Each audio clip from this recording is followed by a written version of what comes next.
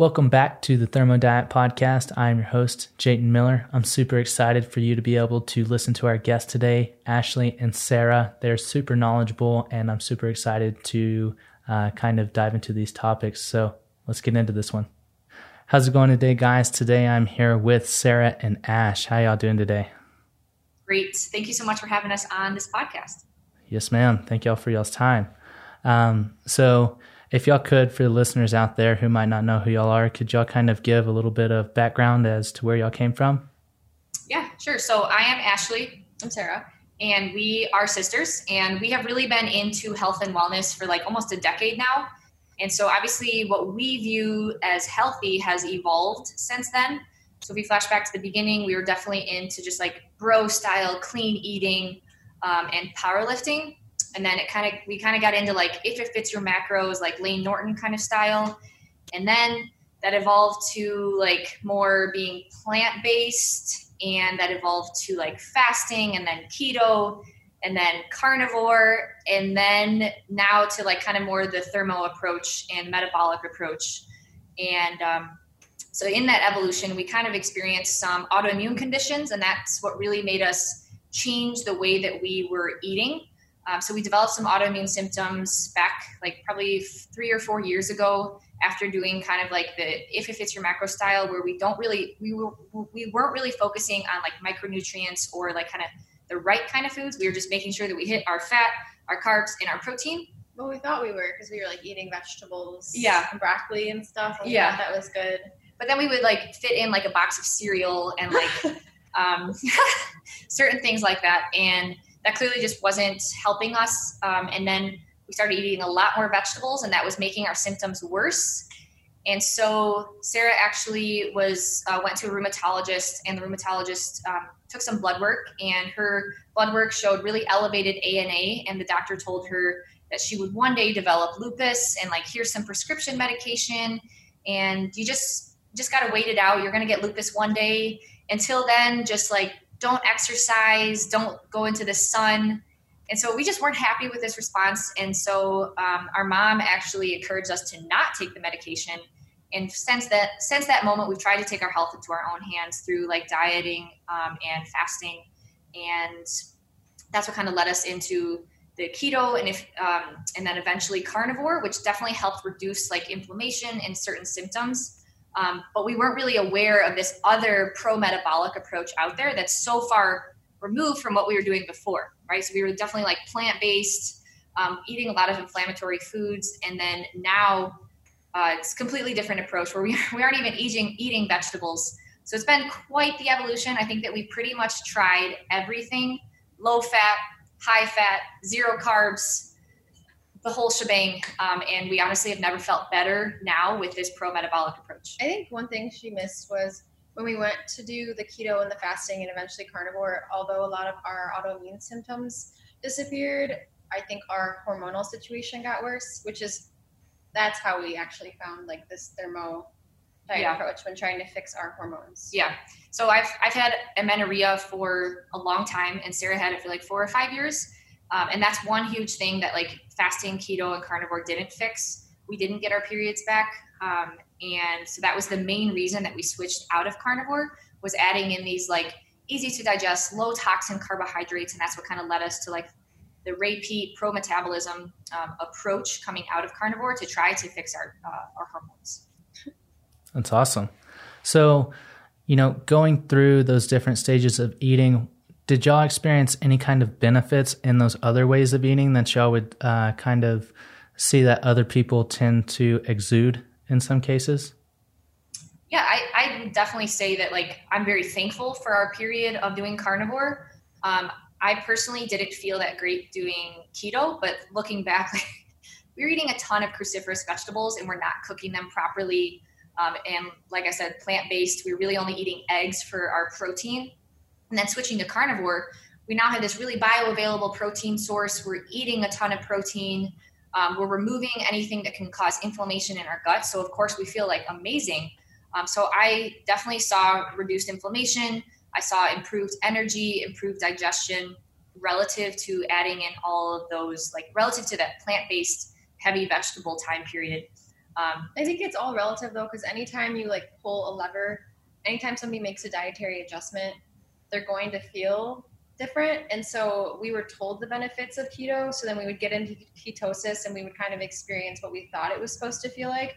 It's just like after a while, it wasn't actually what we expected. It was all relative, because before we felt like crap. Yeah. So it still wasn't optimal. Right. But I would say that like I did experience benefits on carnivore, and I think it was a really great time period for us because we discovered the bioavailable nutrients in meat and organ parts. So we're huge on, like, I would say now we're kind of like nose to tail like animal-based eating with easy to digest carbohydrates. And we wouldn't have like recognized that or started to realize like, hey, where does my food actually come from, and discover regenerative agriculture if we didn't go through carnivore. And I think that step, it was like a stepping stone to get to where we were now. And I think that it did lead to improvements. But for us now being on the other side, I think that this current way of eating is definitely more sustainable. And I actually feel better than I did on full carnivore last year. That's awesome. So during these transitionary periods, where did y'all just go as hard as y'all could whenever y'all were switching from diet to diet, or did y'all kind of take y'all's time switching in between? I think because it was like such a large evolution that it was a rather slow transition, because we first started with fasting. And so we would enter ketosis at a certain point, but then we would eat high carb, we'd get kicked out of ketosis. So eventually we lowered our carbs, then we got into keto, and then we continuously lowered our carbs to the point of no longer eating vegetables. So that was carnivore. And then we reversed that. So when we started adding in carbs, we started pretty slow. Yeah. Probably like 75 grams a day. And then it got up to like 150 grams a day, and then over 200, and then over 300, which is where we're at now. Because we're just consuming a lot of calories now to fix our hormones.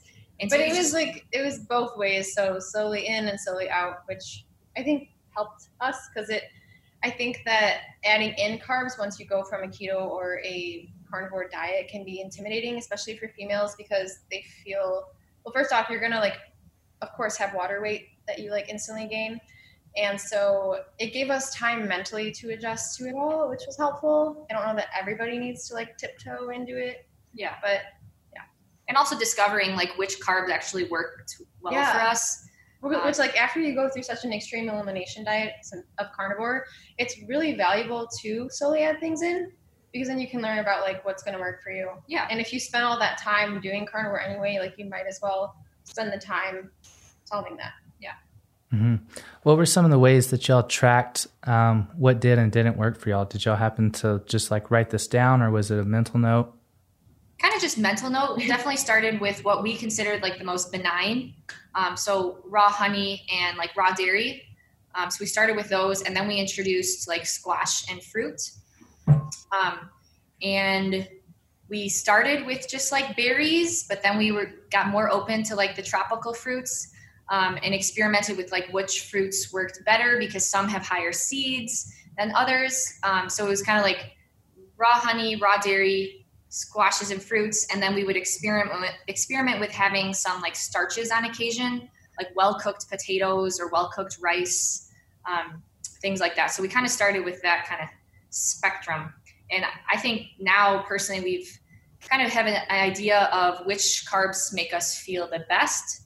And personally, I think relying more on like the sucrose carbs, so the ones that are like roughly 50% glucose, 50% fructose, so the honey, the fruits, and then having those starches on occasion definitely is where I personally feel the best. So kind of experimenting with the amounts, the types, the combinations, and kind of just mental notes.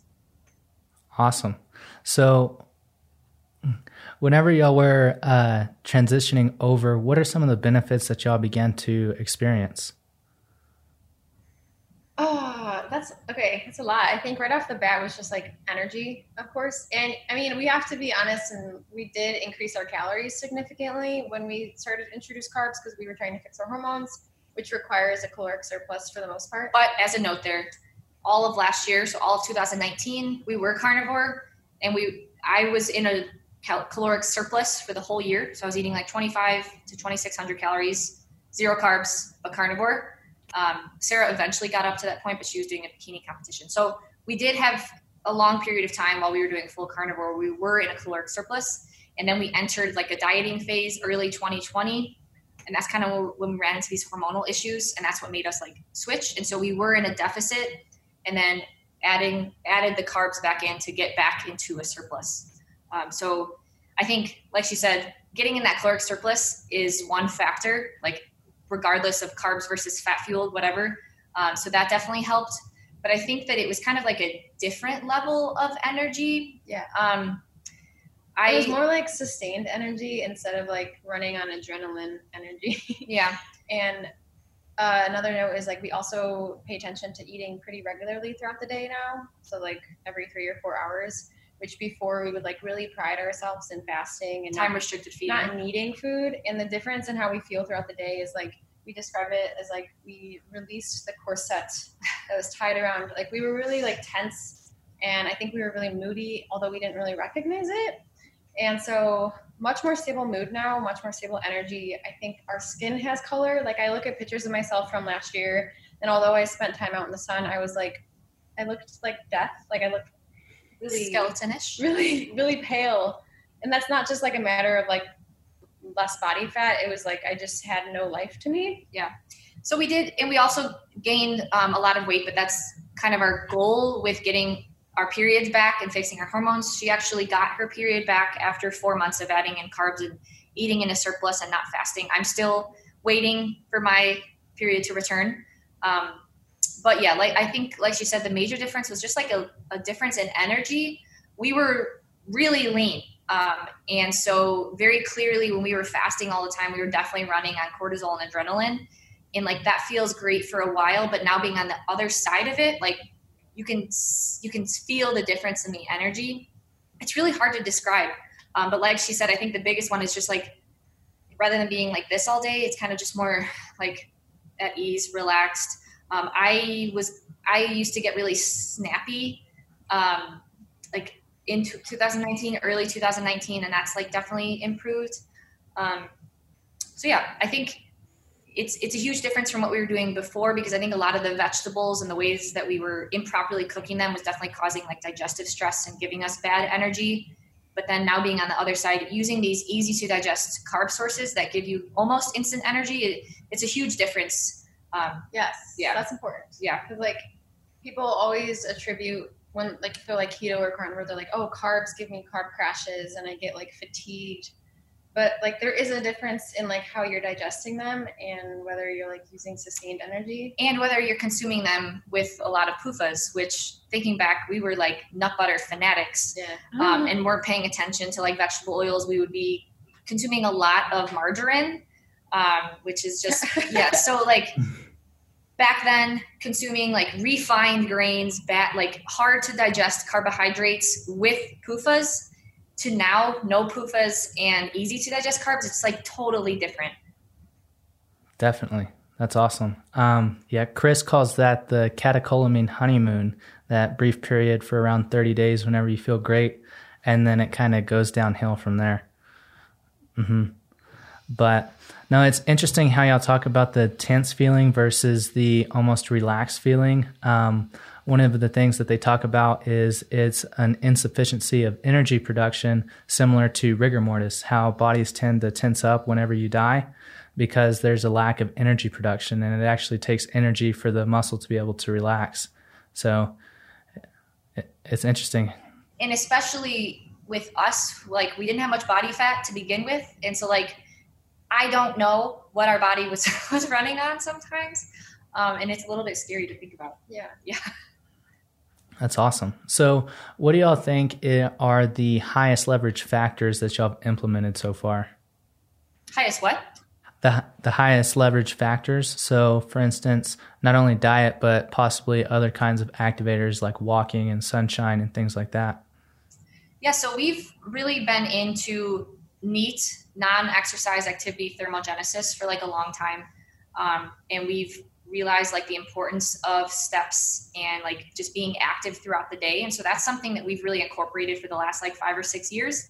So that's kind of just like a habit of ours. We try to just get around 10 to 12 to 15,000 steps, just depending on the day. We also have 3 large dogs. And so if we don't do that, they're crazy. So that's kind of just something that we think is important health-wise, and we've been incorporating for a long time. In 2019, we definitely started to try to get into the sun a lot more. And I think that that's really important. But I would say the number one thing that we've changed this year is just eating more regularly. It's so sad that it's looked down upon. Like, I don't need to eat 3 to 4 hours, so I am cool. Like, I don't know. It's just this like attitude of like, I don't need to rely on food. And like, that's great for you, but there's nothing wrong with eating every 3 to 4 hours. It was like a weird mental shift to like accept and allow yourself to do that, as silly as that sounds.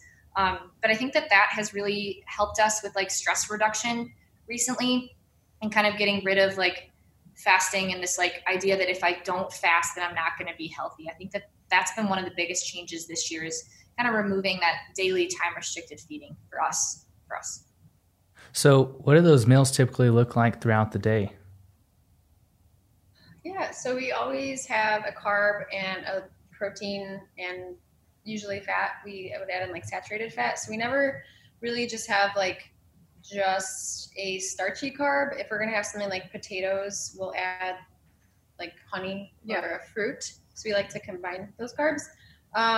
Breakfast, do you want like a specific Let's do it. Okay. So breakfast, here's a full day of eating. Breakfast, we're always going to have an egg, maybe some liver, beef or chicken liver, potentially some raw cheese, some fruit, some raw honey, and then maybe some orange juice. So that's like a typical breakfast.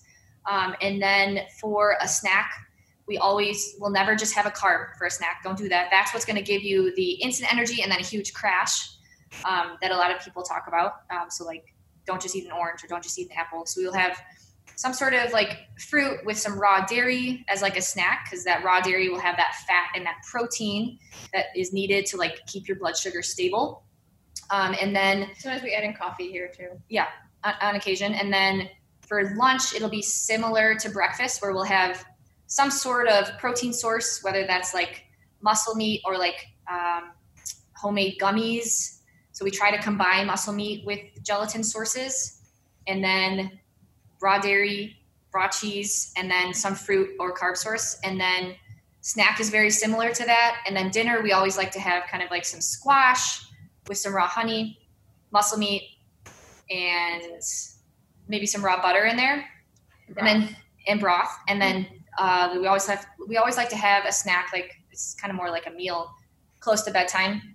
So it's typically like homemade raw dairy ice cream with some gummies. And Sarah has this weird thing about like a sweet and salty. So she likes to add raw cheese on top of like our raw ice cream, raw dairy ice cream, or raw dairy smoothie stuff. So it's a lot of fruit, honey, raw dairy, squashes, muscle meat, typically from ruminant animals, but we'll enjoy chicken and pork on occasion.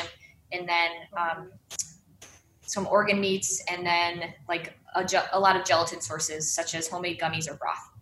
That's awesome. And y'all recently just got rid of y'all's farm, correct? Got rid of it? Got rid of it? Did y'all sell it? Or did y'all move to a farm? Oh, okay. Okay. We have both been in our current home that we're recording this in right now. It's in central Illinois. We've been in this house for over 5 years now. We just sold this house, and then we bought a piece of property in Southwest Michigan, where it has about 25 acres, and we'll be starting a regenerative farm. Maybe this winter we're going to try, otherwise early spring 2021. So we are entering the regenerative farming world soon. Awesome. What kind of inspired you to do that? I think our whole health journey has like led us to this, because especially when we got into carnivore, we started really looking into like toxins in our food, and we realized the importance of like where you source your food from. So in order to get good meat, we would have to go find a bunch of local farmers. And so going to local farms and meeting them, getting to know them, we really started to love the lifestyle, and like we would see how they would raise their kids, and just getting back to nature. And it inspired us we wanted that for ourselves and then for our families in the future. And then I'm going to take that one step further. Okay. I'm an engineer, and so I love like learning about how things work, why they work. And we've always been like environmentally conscious. And so that's why we were vegan, plant-based for a while, because we thought at the time the reason she said that is because we ate eggs. So we were vegan plus eggs, vegan, that's what we just called it. So we've always been like interested in that. Little did we know how bad like monocropping is for the environment, and how a lot of plant-based diets are not sustainable for the environment. And so that led us into regenerative agriculture, and learning. I just kind of really got fascinated with soil and how regenerative agriculture improves soil health and helps us build topsoil. And I think like the underlying connection with like our decade of interest in health and wellness is like, if we don't have healthy soil, like we aren't going to have a healthy nation. We're just, every year after year, we're depleting the soil of its nutrients, and we're relying on these synthetic fertilizers that really give us a limited set of nutrients. And so I'm just like, I love soil, and I love the idea that like we will one day be able to be soil builders. Like that's our biggest interest in regenerative agriculture, is like it can contribute to the climate, where if we don't have topsoil, it's going to be really hard for humans to live on this planet. And so regrowing that topsoil through regenerative agriculture is just something that like I find fascinating. Yeah. Definitely. Can you kind of speak on the details as to how that works? Because I personally have not looked in depth at it, and I feel like that's one thing that nobody has talked about on the podcast before. Yeah. Okay. So there, just like in nutrition world, there's dogma, right? So in farming, you're going to come across a lot of farmers, and here I am talking as a first generation female farmer with no experience. And so this is all that what I have learned and collected. But you're going to come across a lot of farmers who are in the conventional agriculture system who really believe that there's only one way to farm, and that's to till the land, add fertilizer, add the NPK fertilizer, and get your corn and soy crops, rotate them every year, let the land rest for the winter, and that's how you farm. And that's just kind of a recipe for soil erosion. And we've really seen that over the last 100 years of agriculture. We've seen a significant reduction in the amount of topsoil. And so tillage is this idea of like overturning the soil. And so what it does is it actually like reaches down into the soil. And in that process of like reaching down deeper into soil, it destroys like critical fungi networks. It also releases carbon into the atmosphere that was otherwise stored in the soil. And so that's one factor. And then the NPK fertilizer gives the plants free nutrients. And so then therefore the plants are getting everything that they think they need from these fertilizers, and they don't have to put in extra work by communicating with fungi in the network, in the soil below them. And so that kind of disrupts this really critical plant and fungi root relationship. There's that piece that it's kind of limiting our soil. And in that process, the soil health is really poor, and we see a lot of wind and water erosion. You hear people talking about how soil is being washed into the Mississippi River, and then that soil is being brought down into the Gulf Coast, and we're seeing a lot of like pollution down there. And so we're seeing a lot of topsoil just be removed from our surface. And like those farmers believe that it takes 1,000 years to grow an inch of topsoil. And so they think, oh, okay, I'm not going to be on this planet for 1,000 years, so there's nothing I can personally do. But no one really talks about the idea of regenerative agriculture, where if you follow certain principles, you can improve soil health, and you can actually grow topsoil like 3 to 4 inches in like a decade, which like is awesome. And that's something that we want to do, because the more topsoil that we have, the more nutrients that the soil is going to have. So the more nutrients those animals and the plants that we grow on that soil has. I'm just gonna do a quick run through of like, in addition to like healthier soil, it also helps sequester carbon from the atmosphere. So you hear a lot of people about like how we have excess greenhouse gas emissions in the atmosphere. And so with regenerative agriculture, you can actually sequester a lot of that carbon into the soil. So it's like safer. So those plants that are sitting on the soil, photosynthesis, they suck in carbon dioxide, and they use that photosynthesis to generate like energy, so glucose for the plant itself. And then the idea with regenerative agriculture, especially with like animal integration, is those animals then come and like bite at the plants, and the plants almost view that as like an injury. So it's almost like humans like working out, your muscles get slightly damaged, and so then your body preserves nutrients to go to that site and repair that muscle, and then in the process your muscle grows. So the plants see those animal bites as like a wound, and they need to generate more glucose, and so they increase their photosynthesis, so they sequester more carbon into the plant. They need nutrients from the fungi below them, so they send some more glucose into the soil to feed those fungi, and then in exchange they get nutrients from those fungi. So the carbon gets like sequestered and then pushed into the soil for it to be more stable. So it's I don't know enough, but this is like kind of my general like overview understanding, and so we're really excited to like experience this firsthand and hopefully document our improved organic matter in our soil and hopefully our generation of topsoil. That's awesome.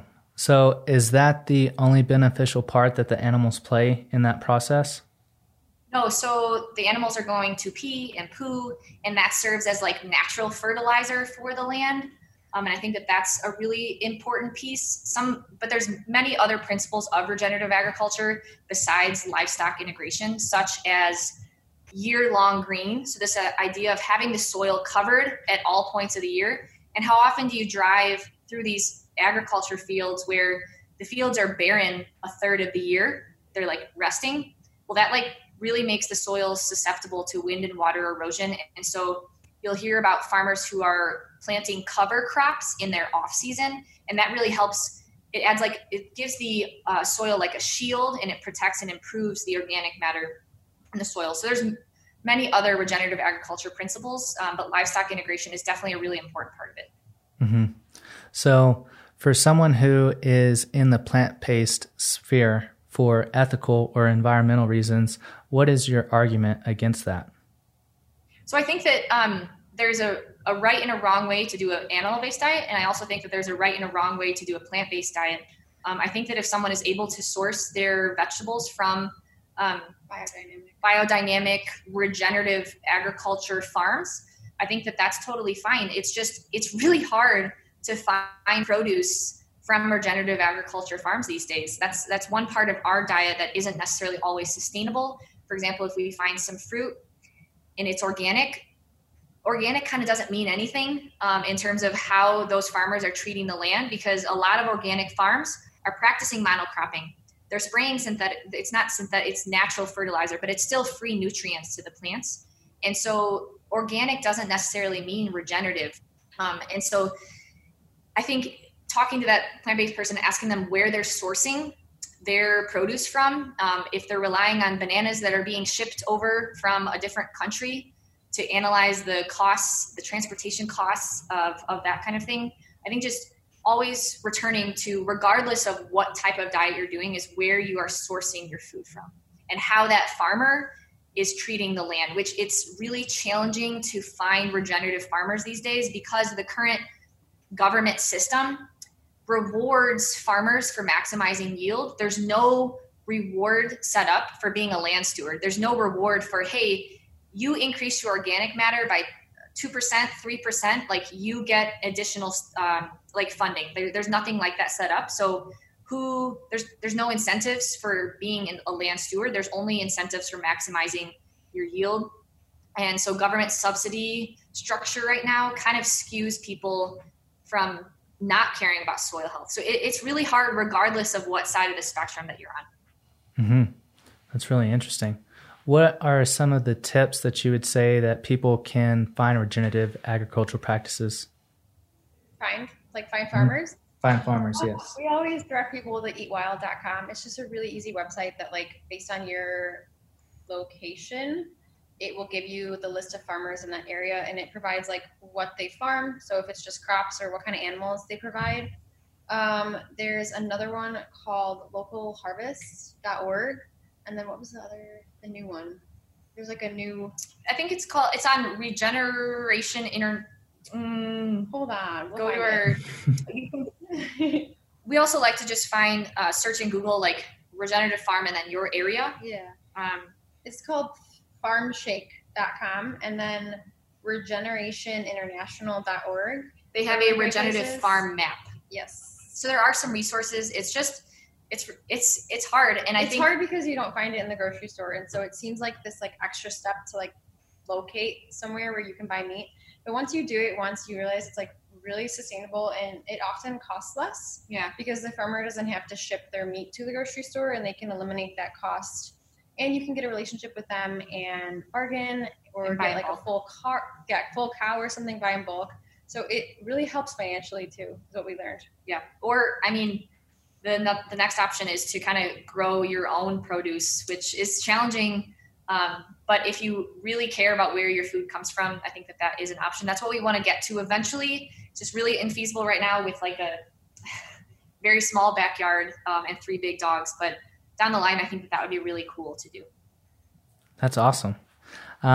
So what would you say are the biggest tips that you would give someone, both from a nutritional perspective and from a sourcing perspective, if they were just now starting this journey? Ooh. Their health journey, Mm-hmm. Nutritionally, I would not focus on getting your nutrients, your micronutrients from plant sources, unless you're going to be vegan. In that case, I feel like you definitely have to supplement some nutrients in, but I would prioritize things like liver or oysters for the bulk of your nutrients, and try to have that a few times a week, a serving at least, and prioritize easy to digest carbs instead of just like eating anything and everything, and really focus on the way that you cook the carb too, because that can impact how you digest it, especially if you're dealing with an autoimmune disease. So examples of that would be like a potato. Don't just like microwave it for a few minutes. Boil it for like 40 to 45 minutes. So that way it's really broken down. And then other easy to digest carbohydrate sources are like raw honey, certain fruits, roasted and cooked squash. And when it comes to like forming a meal, I would say always add protein to your plate. I know that's really simple. And then if you're going to have a carb, I would add like a starchy carb. I would add saturated fat to it as well. Like we like to do potatoes with butter or squash with butter. I mean, you don't have to do these things. These are just things that we've found have really helped us like have sustained energy, have good digestion, and feel good throughout the day. And then for your protein, would always suggest trying to balance your methionine to glycine ratio. So those are both amino acids. And so you'll hear a lot of people on the plant-based side talk about how methionine is really high in muscle meat. And that's why like animal-based diets are bad for your health. And so they say, reduce your methionine intake. Well, there's plenty of studies showing that if you just keep your methionine intake constant and increase your glycine, it does the same effect. And so really try to balance your muscle meat with like collagen sources. And an easy way to do that would be to incorporate cuts that are near the bone. So that's a really easy way because you're getting in that collagen and connective tissue. But we like to always make sure that we have our muscle meat with like homemade gummies. So gummies are made out of gelatin or a cup of bone broth. And so that's kind of balancing that methionine with those glycine sources. Yeah. And I think like you also have to look at your goals, because if you're just trying to lose weight and that's like your health journey, you don't really have to do any of this. Like it mostly comes down to your calories that you consume and being in a caloric deficit. These are things that are going to help you like throughout that journey and like feel great and optimize your hormones throughout. I think there's like a pretty large difference in just thinking of like weight loss or weight gain versus like optimizing. Yeah. And then one final note for your fat sources. I don't think anyone should ever be low fat. I don't think that that's a good idea. But I do think that your fat should be primarily saturated fats. And so that's largely animal fats. And so we like to consume raw butter, raw beef suet. We also have coconut oil, and cacao butter is another saturated fat. And try to just limit your nuts and seed intake. Definitely try to get rid of all vegetable oils out of your diet if you can. And then if you like nut butter, like enjoy it on occasion, but just don't make it a priority. I think a lot of people, they come into this health and wellness sphere and they try to just be 100% perfect. And like, they don't realize that that can actually cause a lot of mental stress, which can hold you back too.